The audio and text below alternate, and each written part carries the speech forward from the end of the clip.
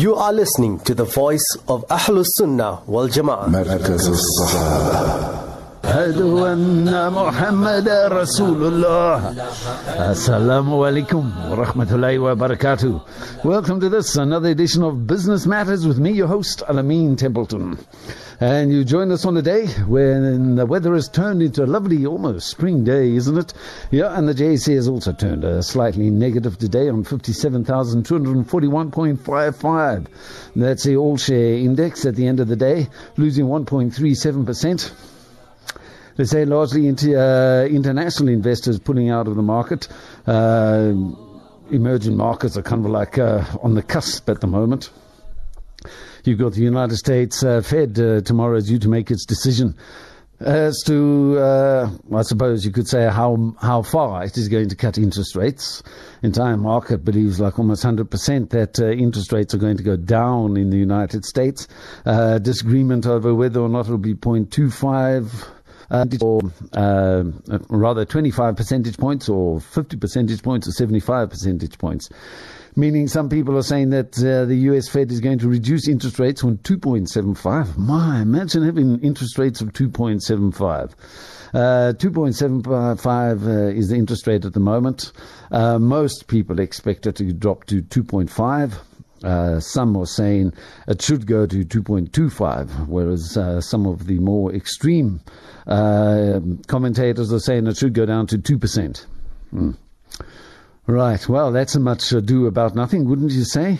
The world's biggest economy, the indispensable nation to the world, having thrown $9 trillion at its stock markets and bonds over the last 10 years, is unable to afford an interest rate of 2.75%.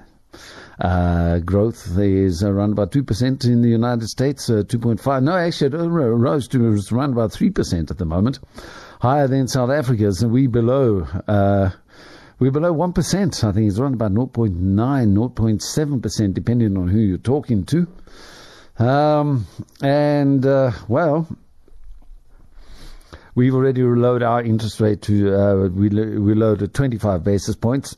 So all things being equal, that means the United States Fed is also going to lower its interest rate to 25 basis points, just like we did. We tend to foreshadow the United States Fed. Independence of the South African Reserve Bank being underlined very, very clearly in that anything the United States Fed does, we shall do too. Or we shall do better because we'll do it before them. Is that an independent reserve bank? One that is basically tied to the fluctuations of the US Fed, the whims and fancies of Donald Trump.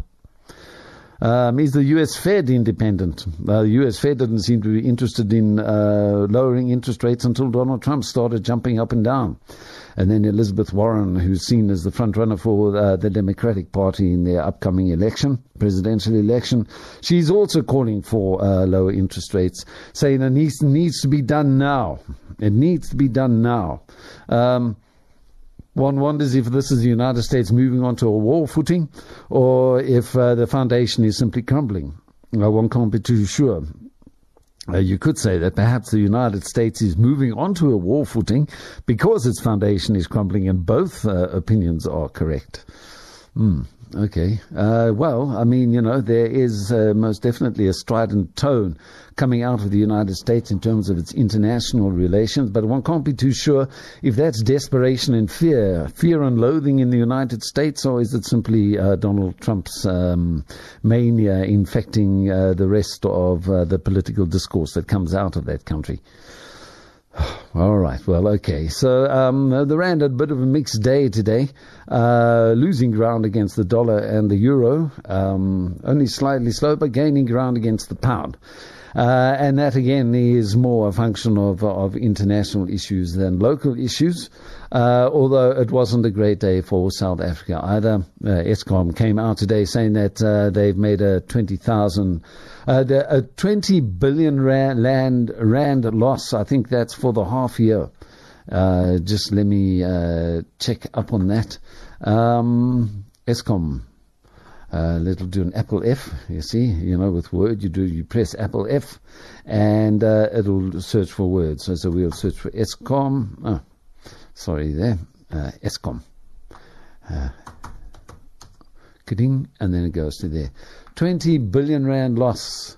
A full year loss of 20 billion rand. Well, that's not bad, huh? When you're considering is that a quarter or a half year? No, in actual fact, that's a full year loss. Oh, sure. Well, that is a relief. I mean, it feels better, doesn't it? Okay, right. Okay, so we only lost 20 billion rand in the whole year so far. And just last month, Tito Mboweni threw 59 billion rands at them. So that should more than cover up everything. Aren't they fine? Well, it's not good news for the fiscus. It's put a major strain on South Africa's finances. Nearly $500 billion in debt is Eskom. I mean, you see these figures coming out, 440 billion, but that was 440 billion a few months ago. And subsequently, there have been two bailouts to Eskom. And, either those bailouts are going onto Eskom's books or government is just giving it the money for free. Which is in essence what a bailout is in some ways. So Eskom, 20 billion rand loss for the full year. Didn't knock the rand as hard as one would have expected.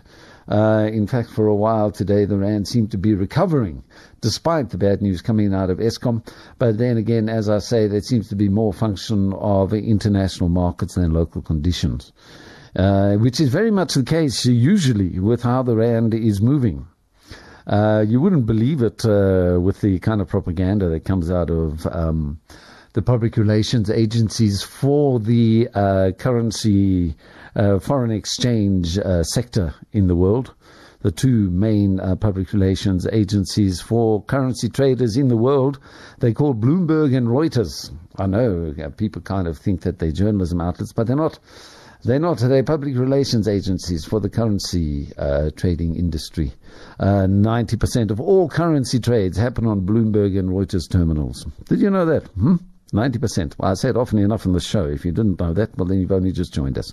Yeah, 60% by Bloomberg, 30% by Reuters. In a way, kind of like mirroring futures oil trades. The same kind of percentage futures oil trades happen in the United States. 60% of the world's oil futures trade happens in the United States, in Atlanta. And the other 30% in London. So, in a way, it's very much a mirror of the market. When you've got the main trading platforms for currency traders around the world, and then you combine that with journalism, then things start getting really dodgy. You can't exactly call yourself impartial. I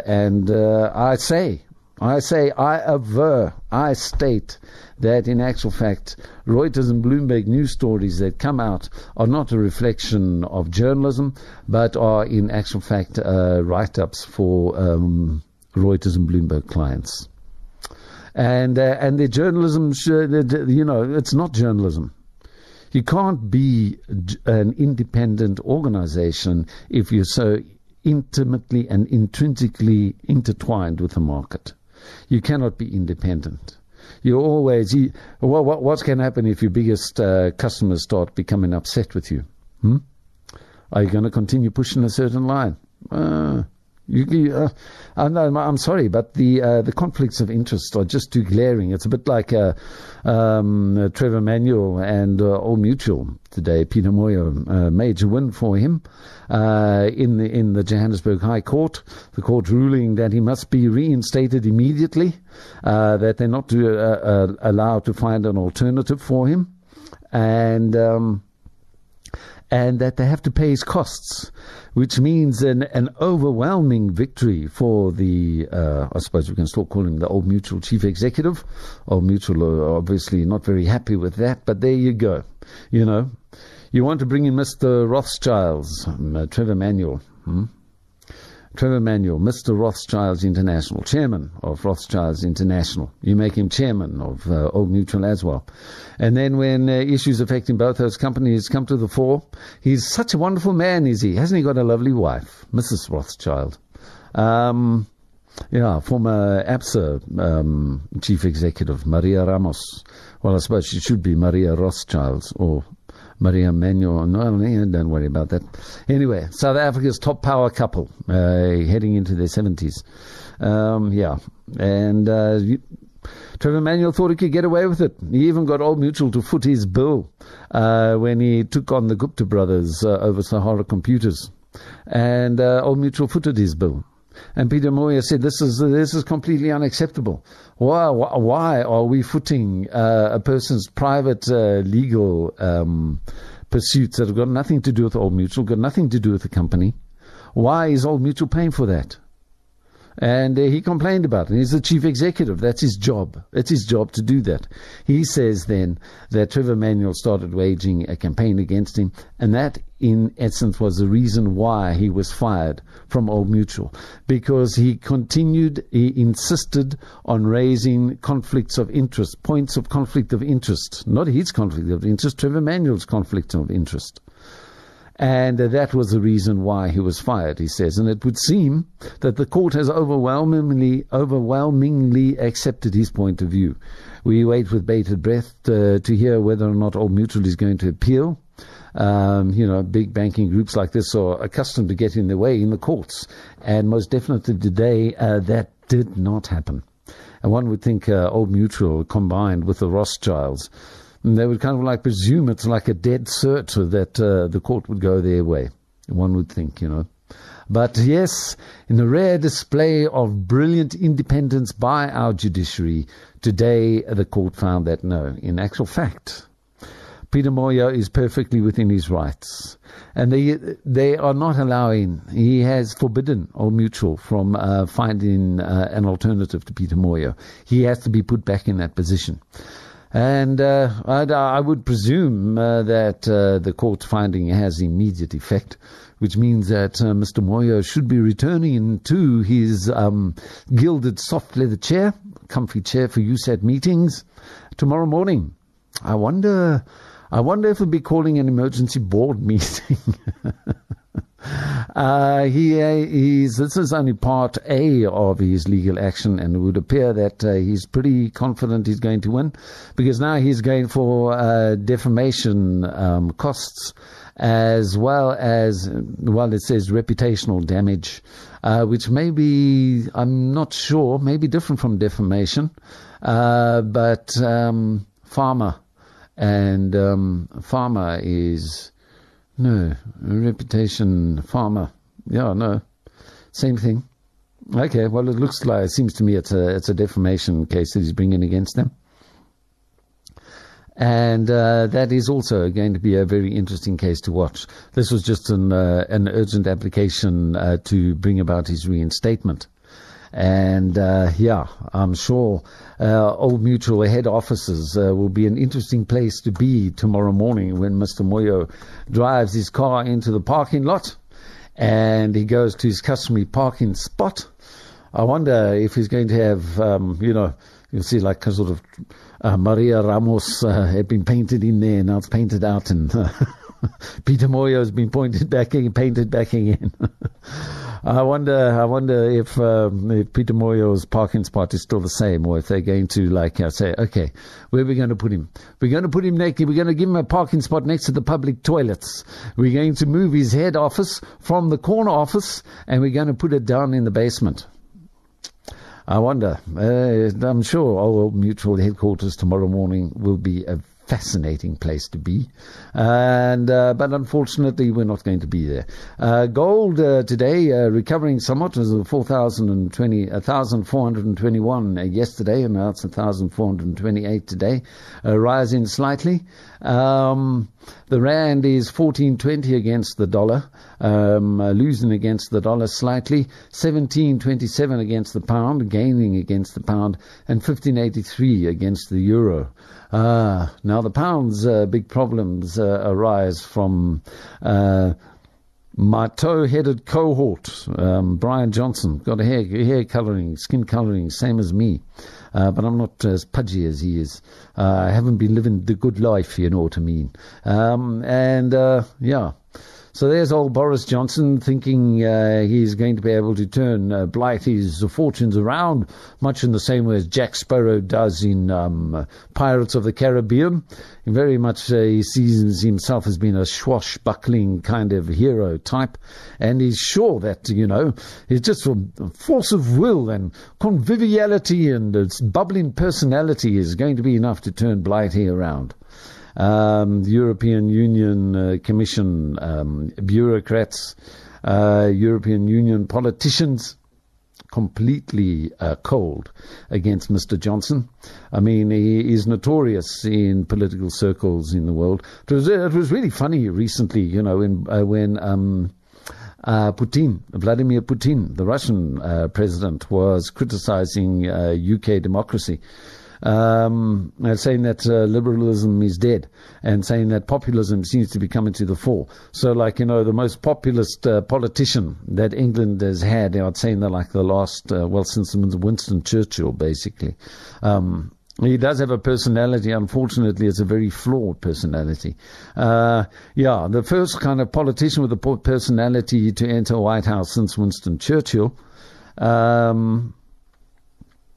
Is simply not winning any favor in Europe. They say he can come along. Perhaps, they say there's an unpredictability within his personality. And maybe that will work out for the good for everyone. And this one politician was asked, what do you mean by that? You say the unpredictability is good. He says, yes, well, you see, everyone is expecting Boris Johnson to go crashing out of the European Union, a hard Brexit as they call it. But perhaps, he's going to be surprising everyone with his unpredictability and he's going to stay in. There'll be no Brexit.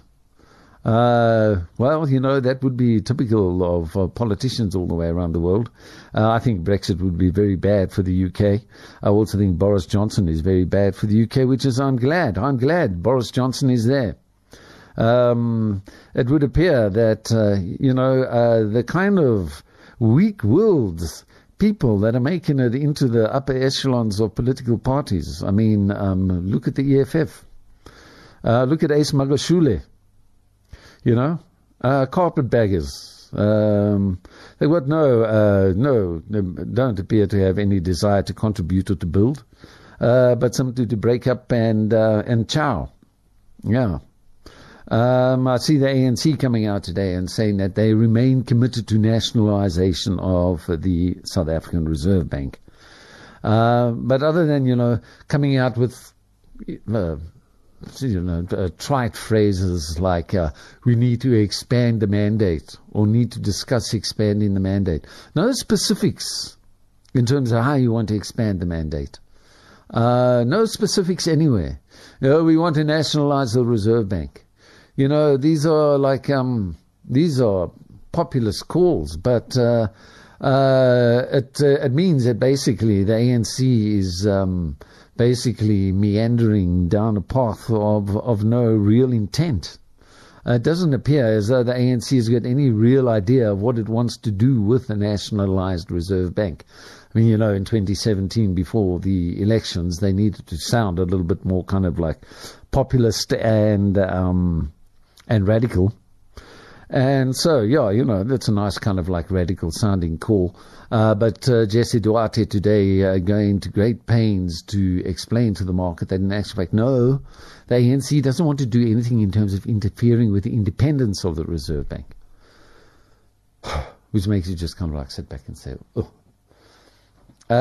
What kind of level of debate are we having in this supposedly the ruling party in South Africa?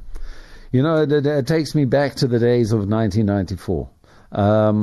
We had ANC politicians returning to South Africa, and they came up with some really fantastic comments and pithy statements about the context of apartheid right at that very moment. Esa Pahad went to Parliament to listen to some of the debates, and he walked out shaking his head and said, "What you call that debate? Is that the level of intellectualism in among these people? This country's in serious trouble." Well, I mean, we've got a major turnaround in policy a big kind of like looming iceberg on our policy seas, and that's nationalization of the Reserve Bank. So what does the ANC mean by nationalization of the Reserve Bank? Well, basically, you pay over $200,000 to existing shareholders. You're not allowed to get more than that on any given year returns from the Reserve Bank. And you say, bye-bye, shareholders. That's all it's going to cost, according to Lesetja Khanyago last week. 200,000 Rand. You pay off the shareholders and say, bye-bye. The shareholders don't come back. And then that's it. The Reserve Bank nationalized. Now we don't have any private shareholders. It's only government, 100% shareholder. Okay, fine. Right. Well, that was a moment of, symbolic meaning. But in terms of material way forward, not much was contributed. Much ado about nothing. Lots of sound and fury signifying nothing. You could say. And maybe that was all it was meant to be. A crumb thrown to the crowds before the elections. Post-elections, Ace Magashule, he's still in party mode. Sometimes, when you're forced to go to those end-of-year parties. And some sections of the staff are starting to get a little bit boisterous with some liquid imbibement under the belt, and they don't quite catch on when the one guy comes along, ding ding ding, and he hits on his glass so that the chief executive can start making his speech. There's always like one guy in a corner somewhere who's right in the middle, is in full performance of some kind of joke or idiotic thing that they're sharing with each other as they do at these parties, and he just continues going on and on and on till eventually someone hits him over the head or pours a glass of champagne on top of him, and that shuts him up. And basically that's Ace Magashule, it strikes me.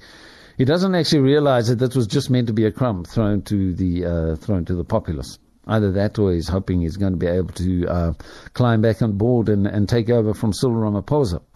We had an interesting discussion this morning about whether or not Cyril Ramaphosa is back firmly in the driving seat after this weekend's NEC, National Executive Committee meeting.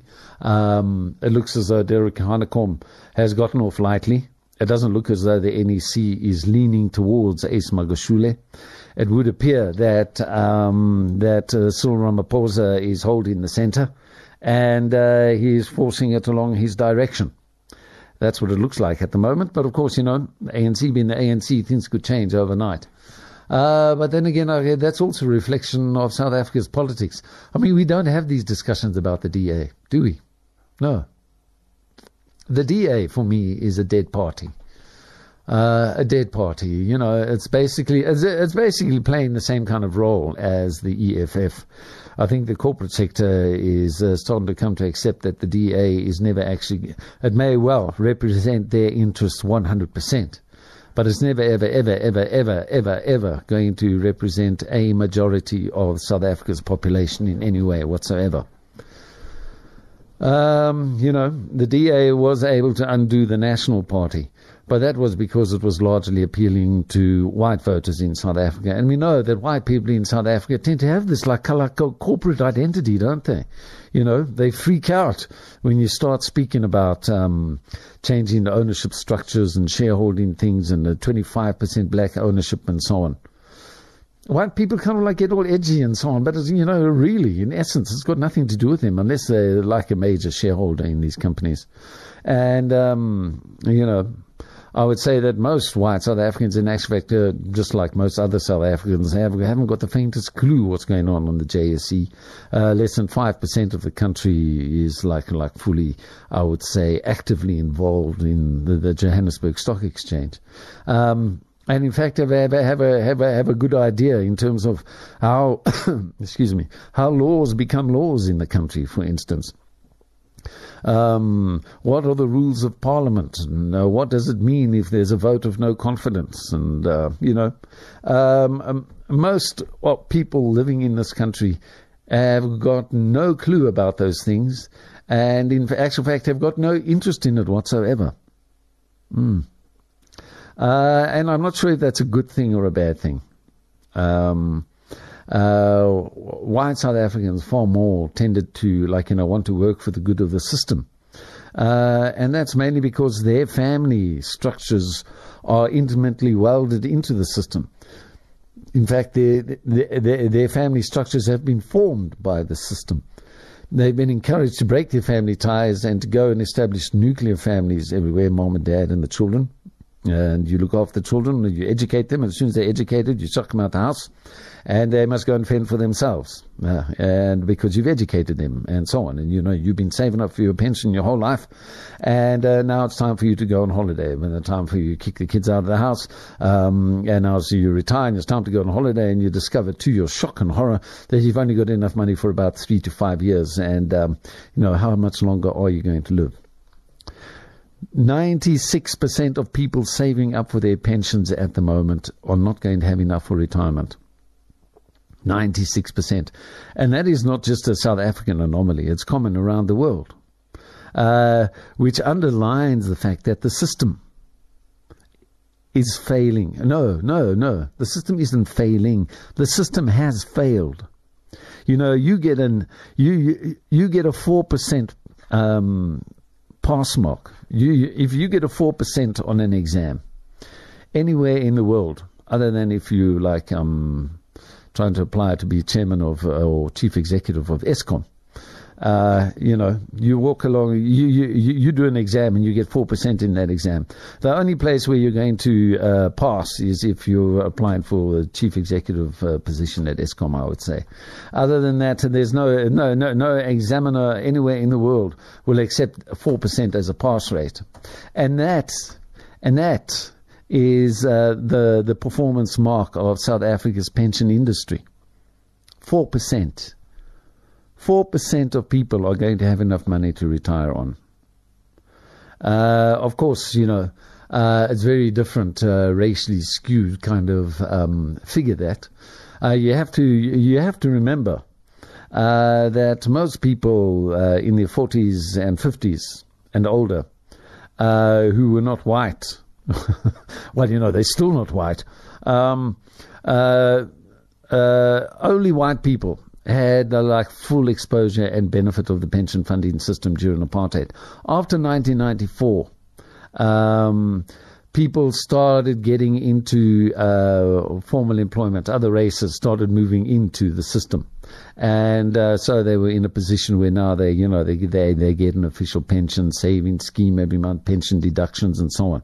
But the vast majority of people in this country never had any exposure to that during apartheid. So most people in their 30s and 40s and 50s in 1994 had no pension plan behind them whatsoever. And if they only started getting into this pension saving environment after that, say that they haven't missed one pension payment ever since 1994, then some of them have maybe saved up enough for their pensions. But many have since had to retire, and there's no ways that they had enough money to retire on. Never. So you have to ask yourself, how are those people staying alive? How on earth are those people staying alive? I'll tell you how they're staying alive. Either they're living on scraps, they're starving and they're in desperation. They got 1,800 rand government pension a month. That's a monthly pension.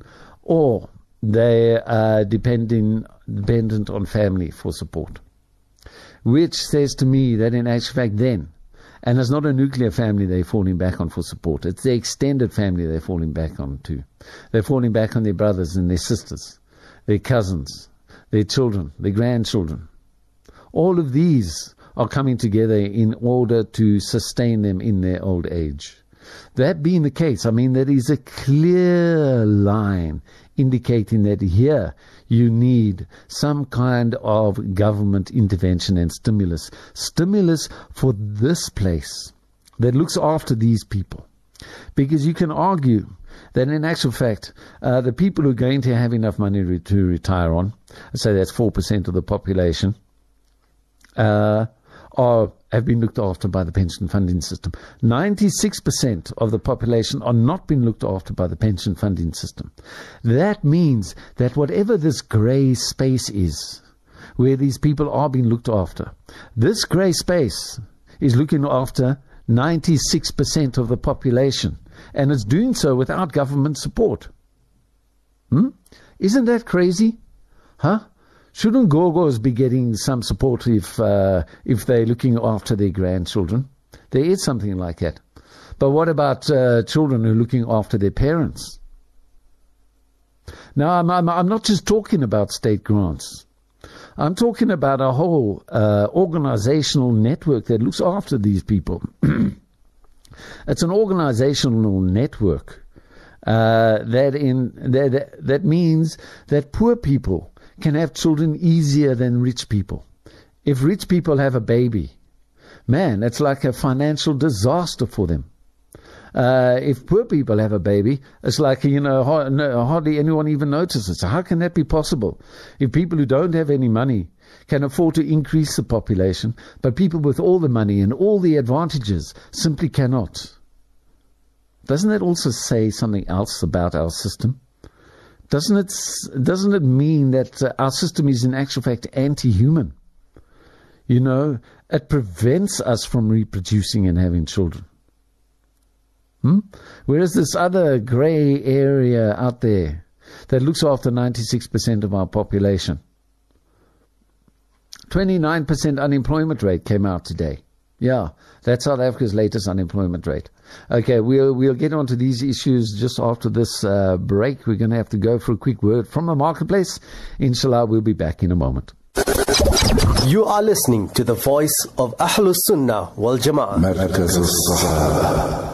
Assalamu alaikum, welcome back. Well, if you want to phone in, remember our telephone number here in Linnaeus is 010-0011-004, or you can WhatsApp us a message on 084-786-3132, 084-786-3132, or you can telephone us on 011-0011-004. Yes, well, okay, so just before the break, we told you that our unemployment rate rose to 29%, rose like 1.5 percentage points from 27.5% in the previous quarter. This is for the second quarter of South Africa. The Labour Force survey came out today. 29% unemployment rate. And it's not just government grants that are looking after those people. And our employment rate counts people who are still looking for jobs. Whereas unemployed are not looking for a job. No, in fact, you have to be, if you are unemployed if you're still looking for a job. And they don't count you if you give up looking for a job. I don't know where you fall, into what category. It kind of like reminds me of that UB40 from the 1980s. I'm a 1 in 10, a number on the list. Nobody knows it, but I don't exist. Yes, yeah, it's a very much a statistical anomaly. Many people say that in actual fact the real rate of joblessness in South Africa is far above 29% and may actually be in the 40%. And that doesn't bode well, in terms of political stability. We also have a very young, a youthful population. And it is this youthful population that is not getting the jobs. And that just leads to mounting political instability in the country. It means that the demagogues like Ace Magashule and Julius Malema have got far more width of scope in order to play their game. Look at these guys. Listen, if they were really serious about the calls that they've made, they would have done something substantive about it, which kind of like reminds me of that that little I said it as a joke. I didn't really take it seriously. You can't take something like that seriously. Remember, I suggested a few weeks ago that maybe in actual fact, these commissions of inquiry that we're seeing, all this big brouhaha, this kind of like, vying for leadership positions within the ANC, the EFF shouting at the ANC, and the DA, doing whatever it's doing, kind of like slowly shrinking into a hole. I mean, you see the public disobedience taking place in Tshwane right now. That's what happens when you have a DA municipality. That is a direct function of Pretoria, Tshwane, having a DA municipality. The ANC says they fully support the protest actions taking place in Pretoria today. If you were in the traffic in Pretoria today, you probably are fuming. Because it's the second day in a row where municipal workers have been allowed. How else can you describe it? Fool me once, shame on you. Fool me twice, shame on me. See, W, that's how you're supposed to say it. George W. Bush once became famous in the international when he got that saying completely mixed up. All right. So, yesterday, bus drivers, municipal buses are pretty big, It's not like you can put them in your back pocket and walk out of the gate. Somehow or other, people got hold of the keys for the buses at the bus depot, and then drove all the buses into the center of the city, parked them in intersections, and then took the keys and disappeared. Okay, fine. So at the end of the day, they eventually get all the buses restarted and they're taken back to the depot. And then this morning, exactly the same thing happens. It can only happen 2 days in a row if there's been definite collusion and facilitation. And in a way, the DA says that we are the efficiency party. Look how well we manage Cape Town. Okay, so if the DA is so efficient, how come workers were able to steal buses from right under their noses for 2 days in a row? DA says that they're competent and all these things. If they're competent, why weren't they able to stop something like that from happening? The ANC came out today and said, we fully support this protest action. As a result of this, the PIC investigation, the Commission of Inquiry, was unable to go ahead for a second day in a row. I kind of sat there today and I was thinking, well, maybe that Dan Machila is behind all of these traffic protests.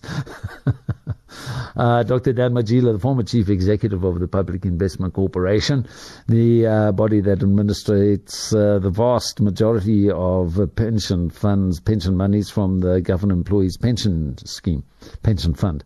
So do you reckon maybe Dan Machila is behind the traffic in Pretoria this morning? Phew, I need a bit of a rest from all these questions. I can't go call up some bus driver friends of mine and see if we can hijack some buses. Well, anyway, so the ANC not happy. Rather the ANC is happy with the protests that are happening in Pretoria today. We are stuck in something here in South Africa. And, I saw the chief executive of Eskom today actually speaking about being in a death spiral. That being the case, I reckon maybe we should just go and read what the Eskom chief executive had to say after the at the Eskom results today.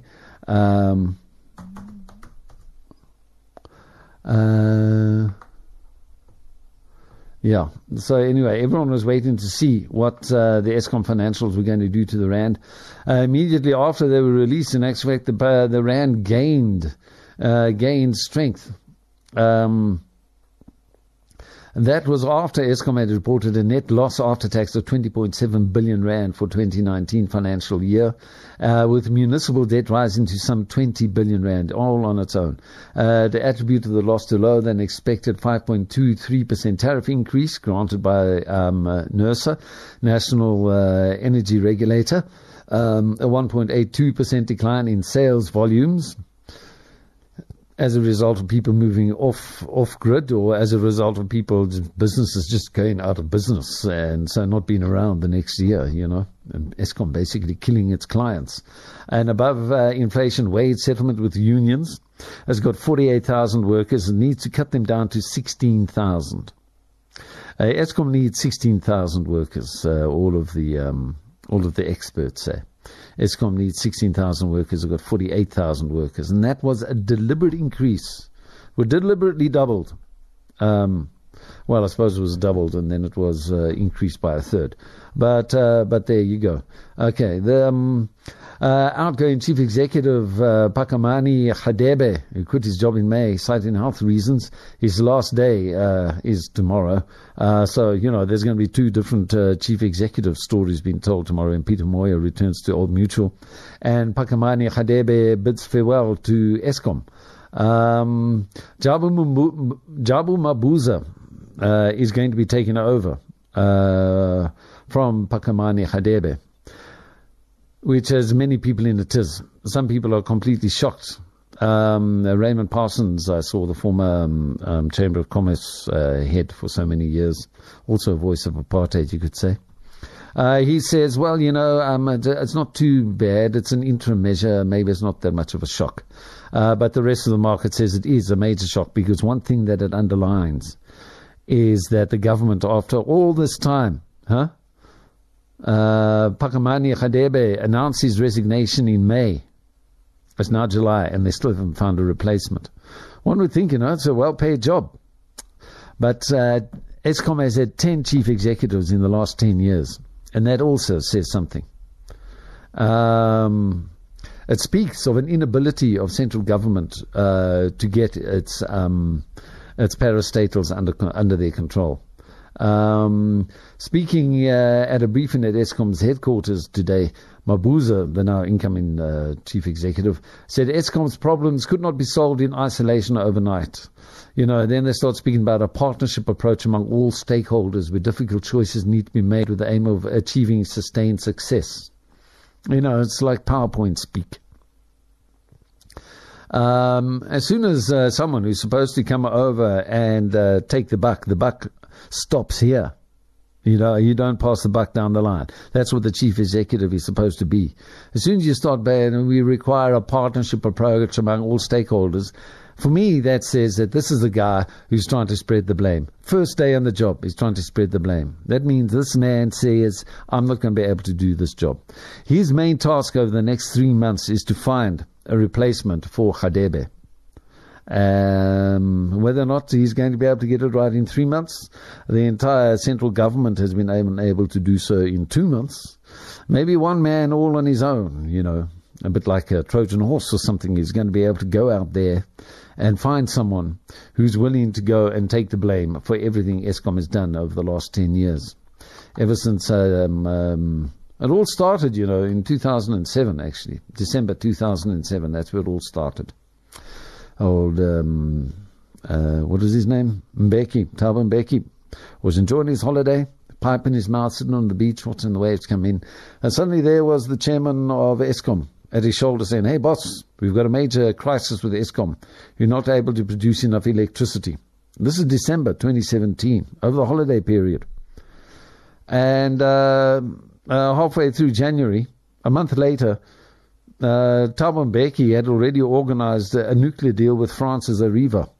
And that was the same year that Arriva was found to be planting landmines in the Niger. Yeah, they had to pay something like $161 million over to the Niger government because Arriva, that's the name of the French parastatal that both mines for uranium in Africa and also constructs nuclear power plants. Arriva that year was found to have been planting landmines in the Niger, fomenting war with the Tuareg. Yeah, that same company was over the holiday period, appointed by Thabo Mbeki to be the preferred partner to build South Africa's new nuclear power plant. And the cannibalism of the ANC. The ANC is a cannibal party because the ANC eats itself. As soon as Jacob Zuma at Polokwane had been able to dislodge Thabo Mbeki, the first thing he did was cancel that nuclear deal. So the Mbeki nuclear deal was cancelled. And then number one got up to his old tricks. And, it took him a while, took him a bit longer than Thabo Mbeki. Didn't have just like one holiday period in order to get everything sorted out. Of course, I'm being facetious about Thabo Mbeki. Obviously, it was a done deal before the Christmas break started in 2007. That's not what I'm saying. There's no ways you can put together a nuclear deal over the holiday period. Impossible. Does not happen. Does not happen. Old